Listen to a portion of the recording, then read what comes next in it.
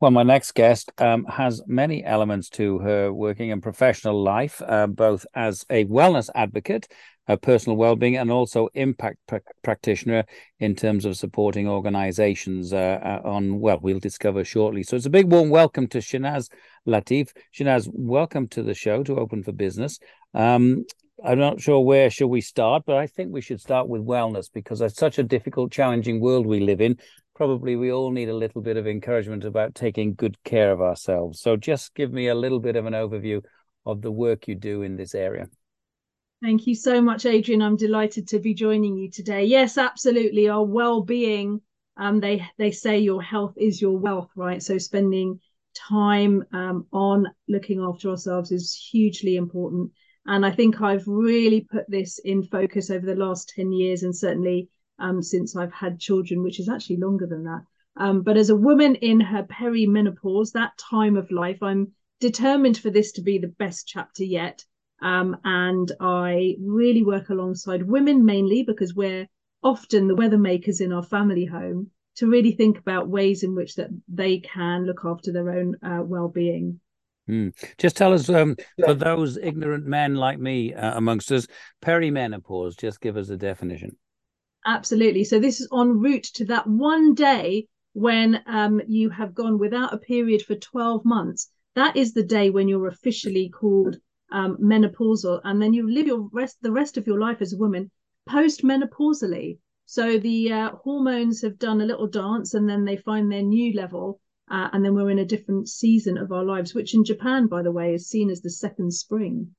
And I think that what a wonderful poetic way to express it. Now, we have had someone on the show a few months back talking about her personal experience of menopause, which changed her life and her career, but also what she's done about it in setting up a sort of training around it. So you work with um, all clients, sorts of clients, I guess, but in particular with women clients. And one element, a specialist element, is obviously in preparing for and handling the menopause. Yes.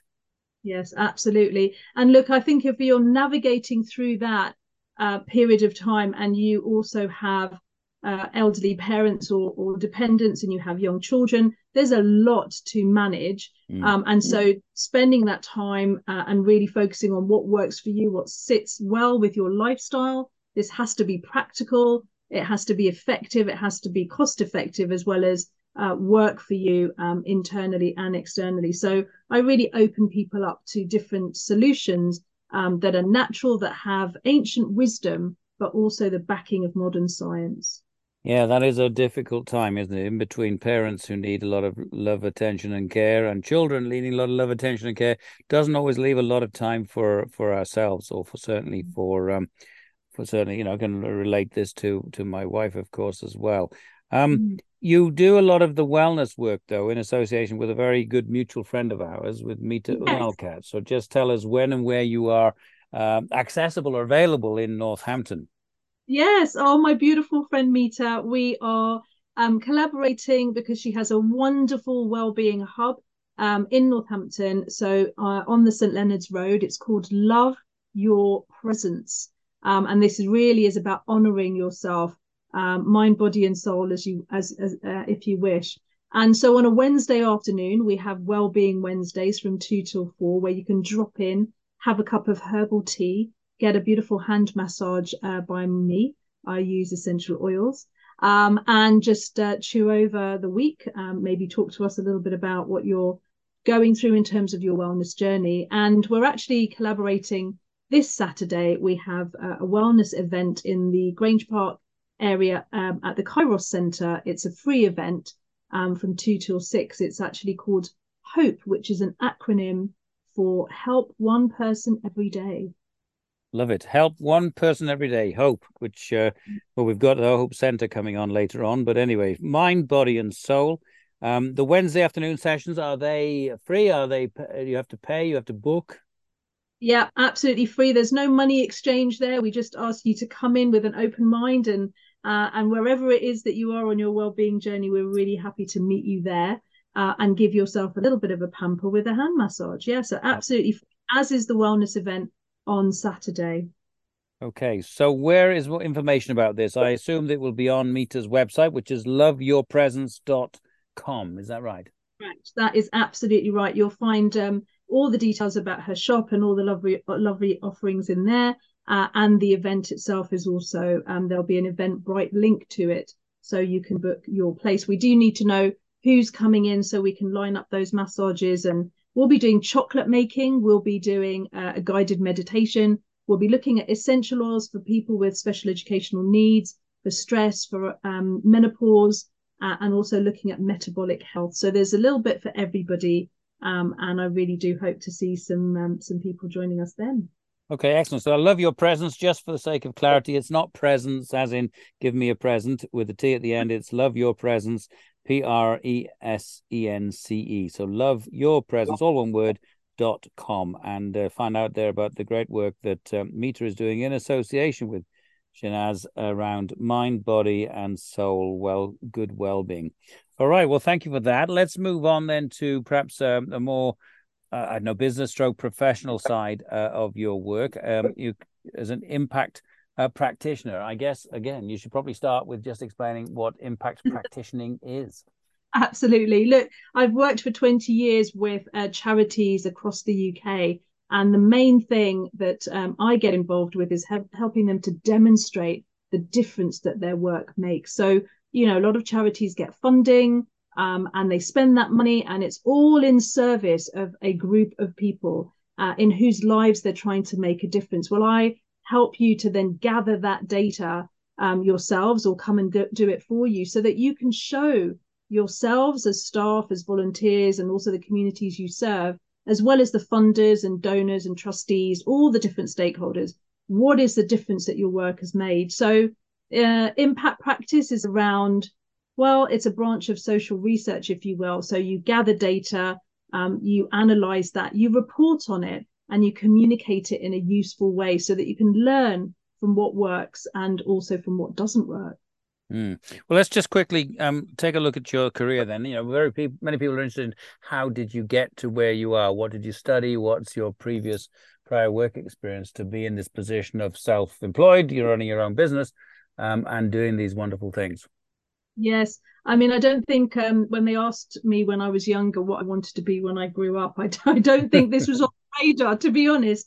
And so for that reason, I did a lot of studying. I have a background in economics, in in development studies, and I finally had a master's in social anthropology from the University of Oxford. But I have to say, I started life in a grammar school and went through the state system in the UK. So I've had all flavors and manners of education and experienced them in various ways. I come from a South Asian background, so racism did play a part in my upbringing, and so it was quite challenging growing up. But I didn't really know what I wanted to do until I finally landed an organization that was a charity that helped students in universities to find their place. And that slowly morphed into a career around gathering data and really qualitative data, actually asking people about their experiences. I guess I always wanted to speak about my experience, so I've made a career in asking people about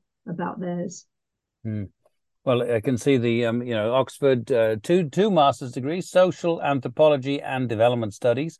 That was after an economics degree. So clearly you've done your homework, I would imagine, to get there. University of Oxford is tremendous. And you've been with a national body for 20 years, according to LinkedIn. Just tell us a little bit about that organization, because I think it's quite a fascinating organization. It is. So in the UK, there are 170,000 odd charities that are registered.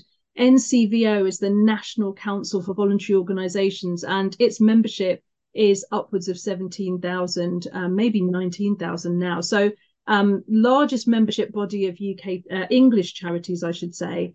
So really the infrastructure behind charities, really standing up for volunteering, really standing up for governance, being a source of support and advice and guidance. And I was a lead consultant in the impact team for about 18 years. And then I became self-employed, and hence the 20-year career serving charities of all different shapes and sizes. I've worked with funders as well, including people like BBC Children in Need, large organisations like Help for Heroes, but also the really tiny ones like the Max Roach Community Centre in London. You know, so it's all shapes and sizes of charities, and that's what's kept the work giving and giving and giving me such insight. I learn a lot each time I work with a charity. So you must have, yes, looked at lots of charities, a very good training ground, all right, for all that impact assessment, because it's a very interesting body. I get their alerts, and I have to say they seem to have their finger on the pulse very much, and certainly during COVID, of course, when charities were facing many existential challenges. Now, the work you've done with NCVO and impact measurement, this is more what is it? Is it storytelling, or is it qualitative, or is it quantitative, or a bit of both? Bit of both, and training is what I love to do. So I train charities on how to create a monitoring and evaluation framework, how to develop their theory of change, which kind of lays out the journey that they want their clients to go through, and then helping them to put the systems in place. I'm not an IT specialist, but what questions do I need to ask, and when do I ask them, and how do I ask them? And if I'm working with young people, the last thing you want to do is get them filling in forms, right? That's boring. I mean, even as adults, we perhaps roll our eyes the next time people ask us to do feedback in that way. Sometimes you have to do that, but I really want it to be pragmatic. Yes, I've got the academic background, but if it's not practical, it's not going to work. So I train people, I consult with them, I build their capability so that they're empowered to ask those right questions at the right time. And it could be quantitative data, so the numbers and the stats, but it also could be the narrative, the stories, because that's got the human touch to it. Very much so. Now, you mentioned the theory of change there, which is, I think, is a tremendous concept that businesses could well learn from charities. But just tell us a little bit more, or perhaps I'll give you my summary, right? It's all about what do you want to change? And of course, it might take 3, 5, 7 years, but what do you want systemic change? And then work backwards. If that's the impact, what outcomes will deliver that impact, what outputs will deliver those outcomes, and then what do we do today to start that whole process? Now, is that too simplistic a view, or would you concur with that sort of very simple summary? Yeah, absolutely concur with you. The whole point of theory of change is to unpick complexity and show you and give you the roadmap. Now, look, the map is not the territory, right? Reality is not always something that Google on its sat nav can show us. You know, if they build a new road, Google doesn't always pick it up. So your theory of change is laying out the lie of the land as it stands, and it's your best laid plan, right? But when you're in the midst of things can change. And so I always recommend that a theory of change stays live, and we use we use packages online to be able to map those things out, so people can then look at say the virtual board and go, okay, well, that didn't quite go according to plan, maybe we need to shift a bit. So it is a guidance tool, it's a planning tool, but it needs to be amended, and from there you can bounce into, right, I know where I'm going, as you say, what am I delivering, what difference am I trying to make, outputs and outcomes, and ultimately what's the impact I want to have. Now let's gather the data to evidence how far we've come. And the focus always on the end beneficiaries. So what changed in their lives is what you're trying to capture, yes? Yes, absolutely. What changed in terms of knowledge or skills or confidence or behavior? And look, even the small steps along the way are significant. We don't just deliver something and then homelessness is solved. You know, that's not how it works. It's those steps along the way that we need to encourage ourselves to collect and celebrate. And that's really where I come in to put it under the magnifying glass and to help you to identify what you want to gather data on. An awful lot of intangibles to try to capture, you know, self-esteem, or perhaps somebody smiles more this week than last week, you know, who's facing difficult challenges. And really very, very interesting area indeed. Wow. So just moving on then, is your work mostly with charities or with businesses, or with both? Because increasingly we need charities, businesses, civic, local authorities, and of course the university to work more closely together to address society's biggest challenges. Yeah, absolutely. I concur with that. I have worked with foundations that are linked to corporates. I have worked with charities that, as I say, are community-based. And I think that the reality is that all of us need to know that we're in the business of making a difference. What is that? So I will work with any organization that is interested. And And what I've now started to do is to kind of niche into the kind of testimonial gathering aspect, because I think what we spend a lot of time on is gathering quantitative data, and we all like a little bit of a statistic, but we know we can manipulate those a little bit, can't we? So when we can get some human interest stories as well, I think it's important to do that. So yeah, I've worked with all shapes and sizes and all the different sectors, including local commissioners as well.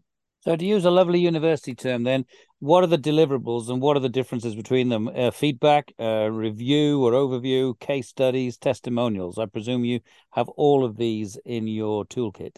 Yes, absolutely. And people don't often take the time to think about the difference between a review and a recommendation and testimonial and so on. And feedback is absolutely important. We learn the most from the things that don't go so well, as well as the things that do go well. So feedback is for you. You need to bring that into your organization and learn from it. You don't need to necessarily parade it around. Recommendations, of course, we get those. You talked about LinkedIn. But, you know, when people ask for recommendations, if you just say, give me a recommendation, it's a bit daunting. It's a blank sheet of paper. What do you want me to write about? So I guide people to think about the questions to ask there. And then we get those Trustpilot or Google My Business kind of reviews, the star rating, for example. Once those are on, you can rarely take them off. So what I really like to think about is testimonials, because you're in the most control for those in your case studies.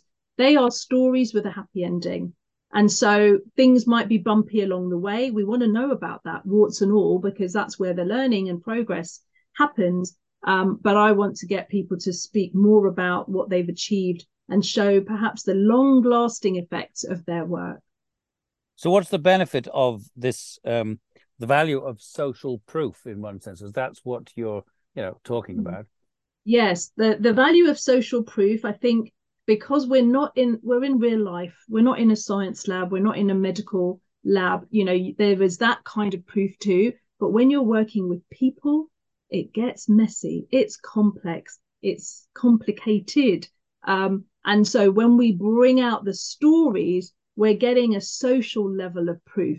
And we know word of mouth is probably the best marketing tool. So if you see people like you telling stories about the things that have worked for them, you are more likely to go and check out that service because they've spoken to you in a way that's relatable. So social proof is massively valuable. And I'd love businesses to put some time and money and effort into gathering some of that lovely stuff in a more systematic way, in a way that also your clients don't roll their eyes at, right? They find it really interesting and encouraging and empowering to share their stories, and they're not just giving you feedback, because that's what we should all do.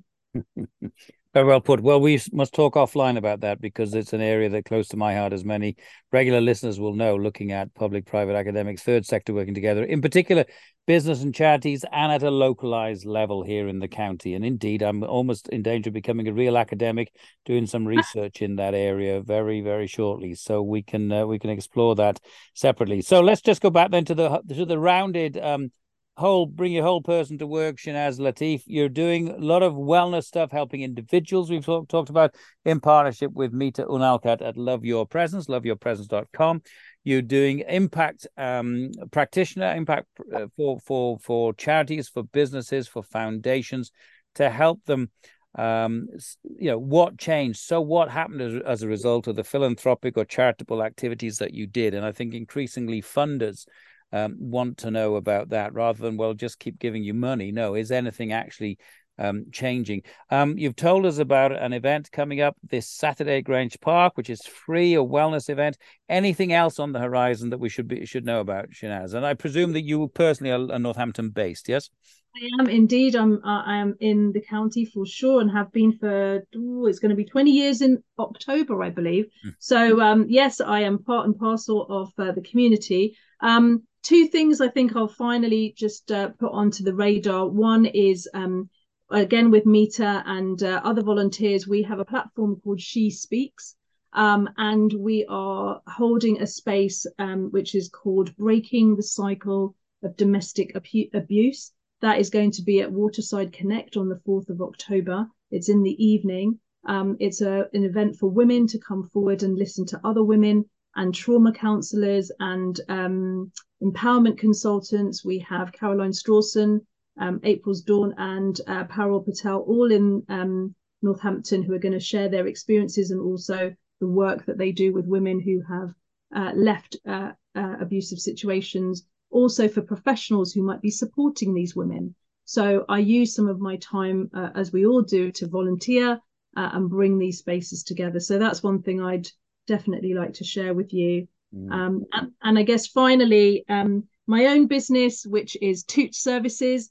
Now, Toot is an acronym which stands for Tell Others Out There. So if anyone's interested in testimonial gathering, I've got lots of free resources on my website, which is tootservices.co.uk. You can download a guide on how to gather sparkling testimonials, or you can come along to a workshop. I run them at the Vulcan Works on it's a newly developed place on the Guildhall Road. So people can come in person. Love to do workshops in person, but I also offer things online. Excellent. Thank you very much. So the event's very important indeed in terms of anyone that's experiencing suffering from domestic abuse. She speaks on the 4th of October. There may well, of course, Shehnaaz, be men that are suffering domestic abuse as well. I don't know if they're welcome, but I think it is a phenomenon. Mostly it will be men abusing women, but I think there are other situations as well. But that's on the 4th of October. And Toot Services, TOOT services.co.uk. Just tell us again, TOOT. Yes, standing for Tell Others Out There. Tell Others Out There services. My goodness me, tremendous. And there are a lot of different services there and free resources that you can look at. Yes, just to go back to the abuse element, is this for women only, or are you doing a separate event for men that might feel vulnerable? It's a really good question, Adrian. For now, it is open to women because it's a She Speaks platform. So it is very much about the women. That isn't to acknowledge that the abuse can also be experienced by men, but I think we will take that away and look to create a different event in the future. Excellent. There we go. Well, look, Shehnaaz, in what is obviously a very busy life, and as you say, with your voluntary work as well, thank you so much for taking the time out to come and share with us the insights into personal well-being issues and also professional impact measurement and assessment. A great pleasure to talk to you. Thank you so much indeed. Keep safe, keep well, and keep up the great work.